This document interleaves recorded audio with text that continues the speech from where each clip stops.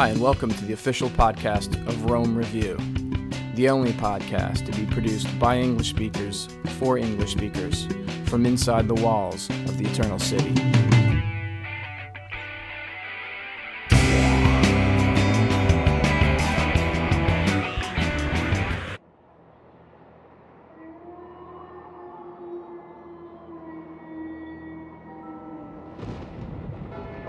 It was a dark and ominous night when we set out on foot to Sant'Andrea della Valle church, where our ghost tour began, a path less traveled by the typical Roman tourist. The dark heart of Rome and the stories surrounding it were brought to life as the wind shook the shadows and the city moaned around us. The streets that were filled with the light of laughter had dimmed to silence. Midnight in Rome is the scene where our stories are set, and we, Shahnaz, Edwina, and Kelly are here to take you through the tales. Sit comfortably in your safe haven, behind locked doors or under your bed covers. But listen carefully to this announcement, for when in Rome you should be as cautious of ghosts as you are of pickpockets.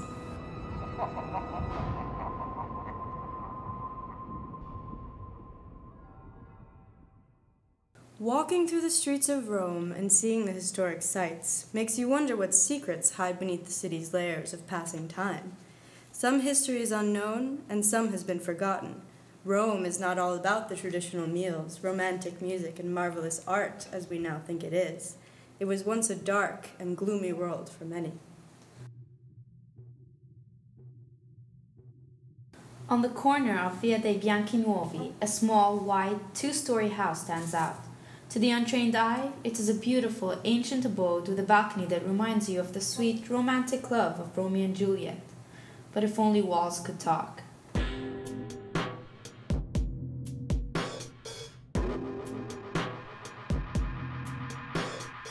It was the 19th century, a gruesome world, ruled by the papal authority, when crowds would gather in excitement to see the gory, public executions of the city's criminals. But it was only when 16-year-old Giovanni Battista Bugatti, known as Mastro Tita, voluntarily stepped up to the platform for his first public killing that these events became legend. Mastro Tita was the last executioner to work in Rome for the Vatican. At the end of his long career, he had killed 516 people, always in a different and brutal way.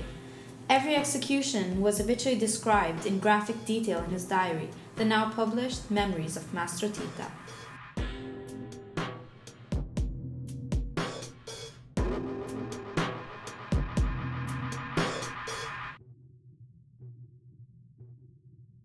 If you happen to find yourself on Sant'Angelo Bridge at midnight between September 10th and 11th, know that what you may see and hear are not just hallucinations from a long night out. Each year on this day, the ghost of Beatrice Cenci walks the bridge, carrying her severed head in her hands, a memory of an exemplary victim of an unjust fate.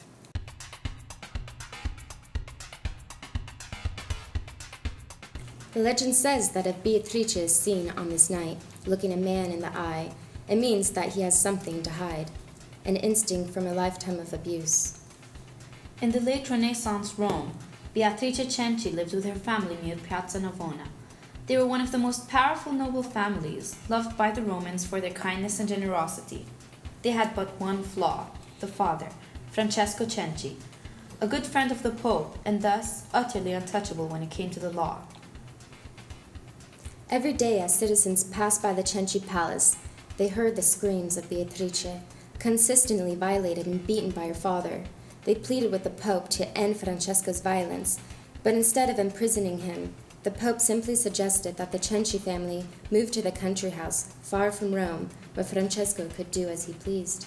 3 months later, Francesco Cenci was found stabbed to death in his country palace. The entire family was imprisoned and tortured, and finally confessed to Francesco's murder. They were sentenced to death. The people of Rome rose up against the tribunal decision, but the Pope showed little mercy.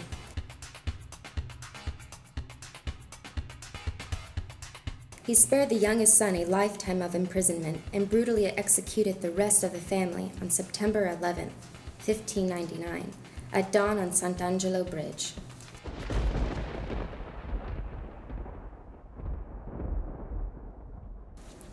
On one cold winter night, only a few years ago, a young man walked home alone towards the steps of San Francesco di Paola, near Piazza San Pietro in Vincoli.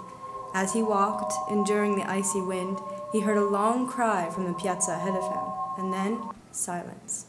As he reached the bottom of the steps, he heard, this time from behind him, the sound of a carriage rushing towards him. Instinctively, he jumped out of the way, but as the sound of the carriage charged past him and off into the distance, he saw nothing. Then again he heard the cry. He inched closer to the center of the piazza, but found nothing there but a puddle of water that had soaked his shoes. Later at home, he took off his shoes to discover that they were covered in blood.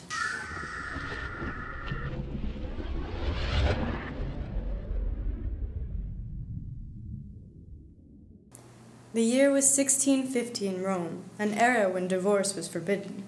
So how did women escape from a bad marriage? It all started in the center of Rome, Vicolo della Moretta, when Giulia Tofana designed the solution to the problem. She became known as the Witch of Rome by creating a mysterious potion she called Acqua di Tofana, or Tofana water. It was clear, tasteless, odorless, and when mixed with hot water or red wine, completely undetectable. The potion required 3 weeks to take effect, when the drinker would come down with a high fever, followed by a rapid death. In this way, the cause of death could never be traced back to the wives. She sold the elixir in glass vials, tagged with a picture of Saint Nicholas disguised as holy water. Quickly, she began to realize the high demand for her water, and so she did what any woman of the time would do. She opened a business. Through the years, she amassed a fortune, and so she left Rome to go back to her homeland of Palermo. She left the business in the hands of her daughter, Geronima Tofana, who continued to sell the wonder potion to the masses, until one day, Geronima sold the potion to the wrong client. It was a young, oppressed wife, much like all the others, but at the last second, she had a change of heart. She took the vial to the police. The policeman looked at the bottle of what seemed to be harmless water, then sent the woman home laughing. 3 weeks later, however, the police went to her house and apologized for their rash judgment. After her visit, their colleague had consumed the entire bottle of Tofana water. Its symptoms had a deadly effect. She quickly gave Geronima's name, and the police arrested them both, along with 51 other women who had recently purchased the Tofana water. However, it is said that in the preceding 5 years of Giulia Tofana's business, she killed more than 600 men, making her the most notorious poison peddler of all time. Is this potion still around today? It makes you wonder why Italian men have the reputation for being so romantic.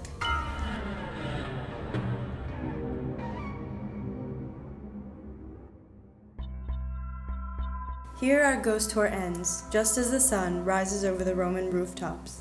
Unlike so many ghost stories you hear, ours are true tales, the characters, real Roman figures of the ancient past, that as these myths reveal, still rule our Roman streets. If our audio guide wasn't enough to intrigue you of Rome's secret spaces and dark past, visit Rome's Little Purgatory Museum, located in the Longo Tevere di Prati. This one-room museum holds an array of spooky material from across the world, handprints burned into books, tables, and shirt sleeves, a sign of the purgatory soul's contact with the living. Or better yet, we challenge you to test the validity of these legends, as well as your bravery by visiting the ghostly sites and staying at Rome's haunted hotels, such as the Hotel Castello della Castelluccia in the hills of Lazio. Allow me to remind you again that Rome is not solely the home of love, food, and wine. It has been dubbed the Eternal City, not only for its never-dying history, but for its still living dead. For more information on museums, hotels, and English-oriented ghost tours, refer to romereview.com. Watch your back! And enjoy your time in Rome. Perfect.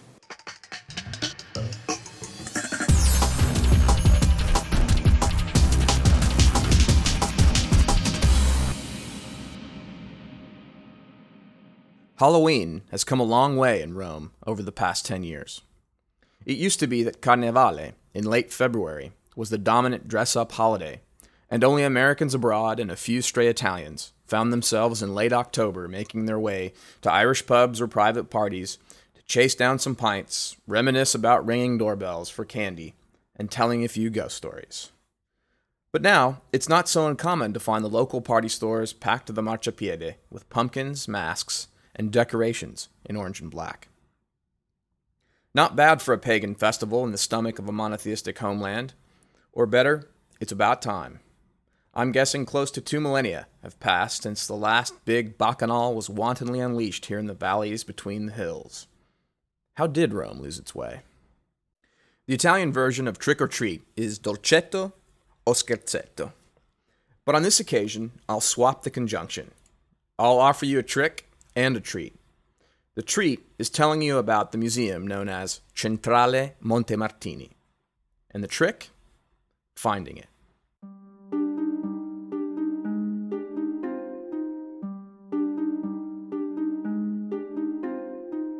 But before I tell you how to get there, do this. From Piazza Venezia, make your way southwest, past the steps of the Campidoglio, and down to the Teatro di Marcello, the Theater of Marcellus, a structure that has, on occasion, been mistaken for the Colosseum by ill-informed tourists. In truth, not such a gross mistake, in that the theater was completed under Augustus, i.e., before the Colosseum, and probably served as an inspiration for its design. But I digress. What I would actually like you to notice is the separate 3-column structure to the right of the theater. For those with an iPod with a video screen, have a look. There you see what remains of the Temple of Apollo Sosianus, named for its patron Gaius Sosius. Construction of the temple began in 34 BCE, but was interrupted by the civil war between Octavian and Mark Antony. Sosius took the side of Antony, and after Antony's defeat at the Battle of Actium in 31 BCE, Sosius was sentenced to death. However, Sosius managed to reconcile with Octavian, which in turn enabled him to complete the Temple of Apollo, which, coincidentally, was promptly dedicated upon its completion to the princeps, i.e. Octavian, who had recently renamed himself Augustus. Seeing this in person before you visit the Centrale Montemartini isn't essential, but I do think it will add to the experience, as you will soon discover. The best way to get to the Centrale Montemartini from the Teatro di Marcello is to walk back to Piazza Venezia, down to the Colosseum, and get on the metro Linea B, the blue line, in the direction of Laurentina. Then, get off at the Piramide metro stop. Once there, walk southwest to Via Ostiense and take any of the buses heading south. These include Bus 23, 271, and the 769. You'll travel just over a kilometer and get off at the bus stop called Ostiense Garbatella. From there, look for the street address Via Ostiense 106, and you've made it. Welcome to the Centrale Montemartini, what was once Rome's first public thermoelectric power plant, built back in 1912. Before you enter, take a moment to imagine what awaits inside. Then, walk through the doors on the ground floor, buy your ticket, which, as of this recording, costs in and around €5. Then, for the moment, bypass the ground floor exhibition space, take an immediate left, walk down the hall, and then up the stairs. If I could, I'd make you take this journey with your eyes closed. And only after you had reached the top of the stairs would I say, open your eyes.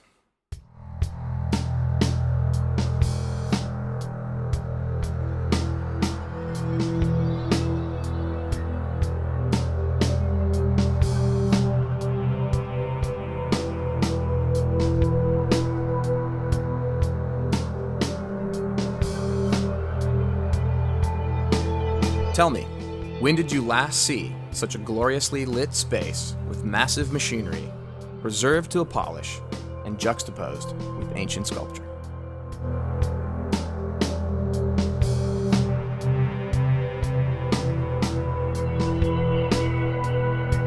Now, straight ahead of you are a series of sculptural fragments of figures and horses arranged on a wooden stage with a blue backdrop in the shape of an isosceles triangle.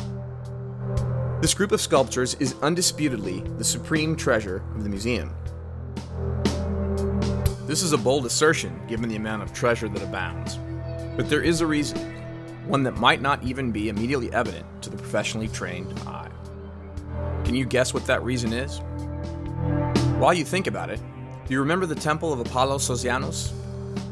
Well, these were the sculptures that decorated the temple's pediment, the shape of which is simulated by that triangular backdrop. The scene's narrative is believed to depict the ninth labor of Hercules, an adventure that pairs him with Theseus to face the queen of the Amazons, Hippolyte, and attempt to strip her of her girdle, a symbol of supremacy in war, and a gift from her father, Ares, the god of war. As to why a girdle would be chosen to symbolize such a thing strikes me as either a supreme paradox or savvy satire, depending upon your experience.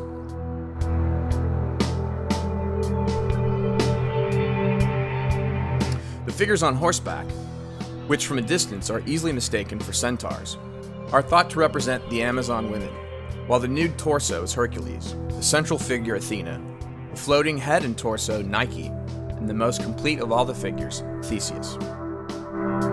That these were the decorations of the pediment to the Temple of Apollo are not what make them the precious paragon they are.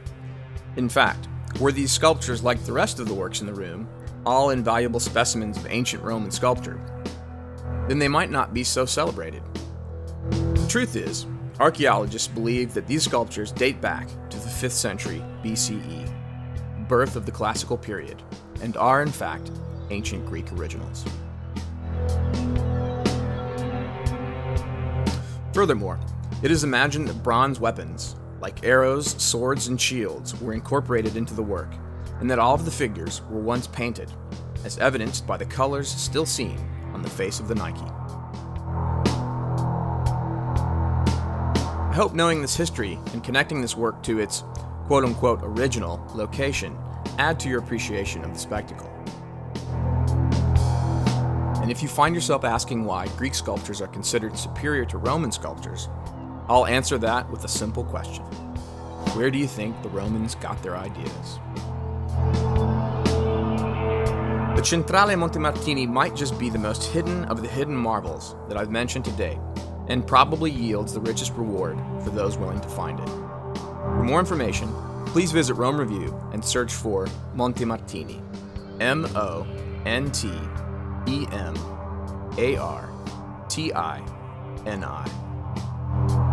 This concludes this year's trilogy of Hidden Marvels. If you've enjoyed this series, let us know. Either write your own review about one of the marvels on the Rome Review website, or write to us at podcast@romereview.com.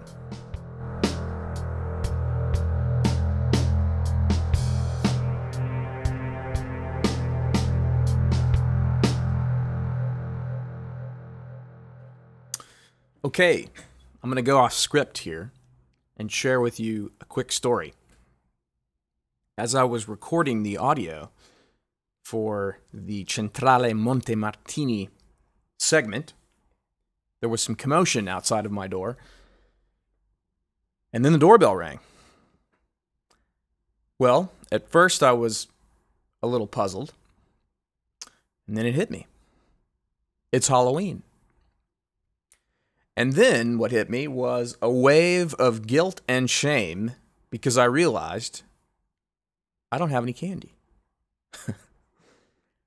So I went to the door to assess the situation.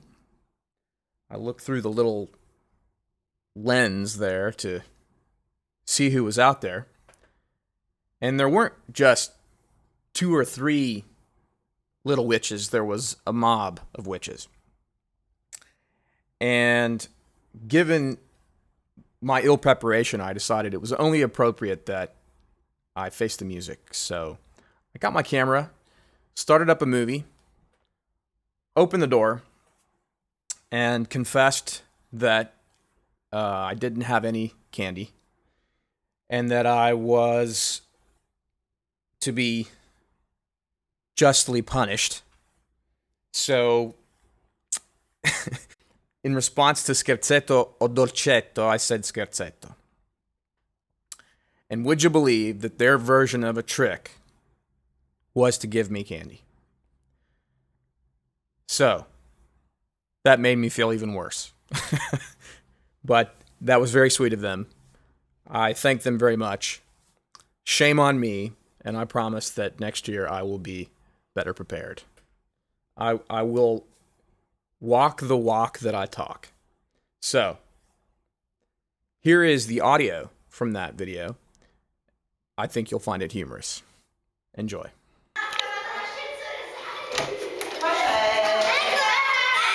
Che vergogna!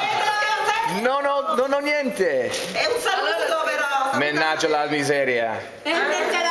Quindi, scherzetto. Scherzetto, dategli un dolcetto. Che si fa? Fate il contrario. Mannaggia la miseria. Che vergogna, sono anche americano. No! E sono mal preparato. Ma siete bellissime. Fantastico. Che cos'è? Dolcetti. Anzi, grazie mille. Mi dispiace. Da lei non ce l'aspettavamo. Infatti, però che devo dire? Che c'è? Prossima volta. La prossima volta. Next year I will be ready.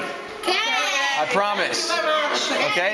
Oh, come si dice dolcetto scherzetto in inglese? Trick or treat.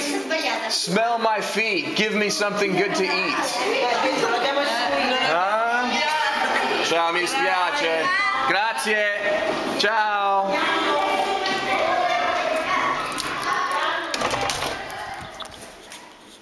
That was hilarious.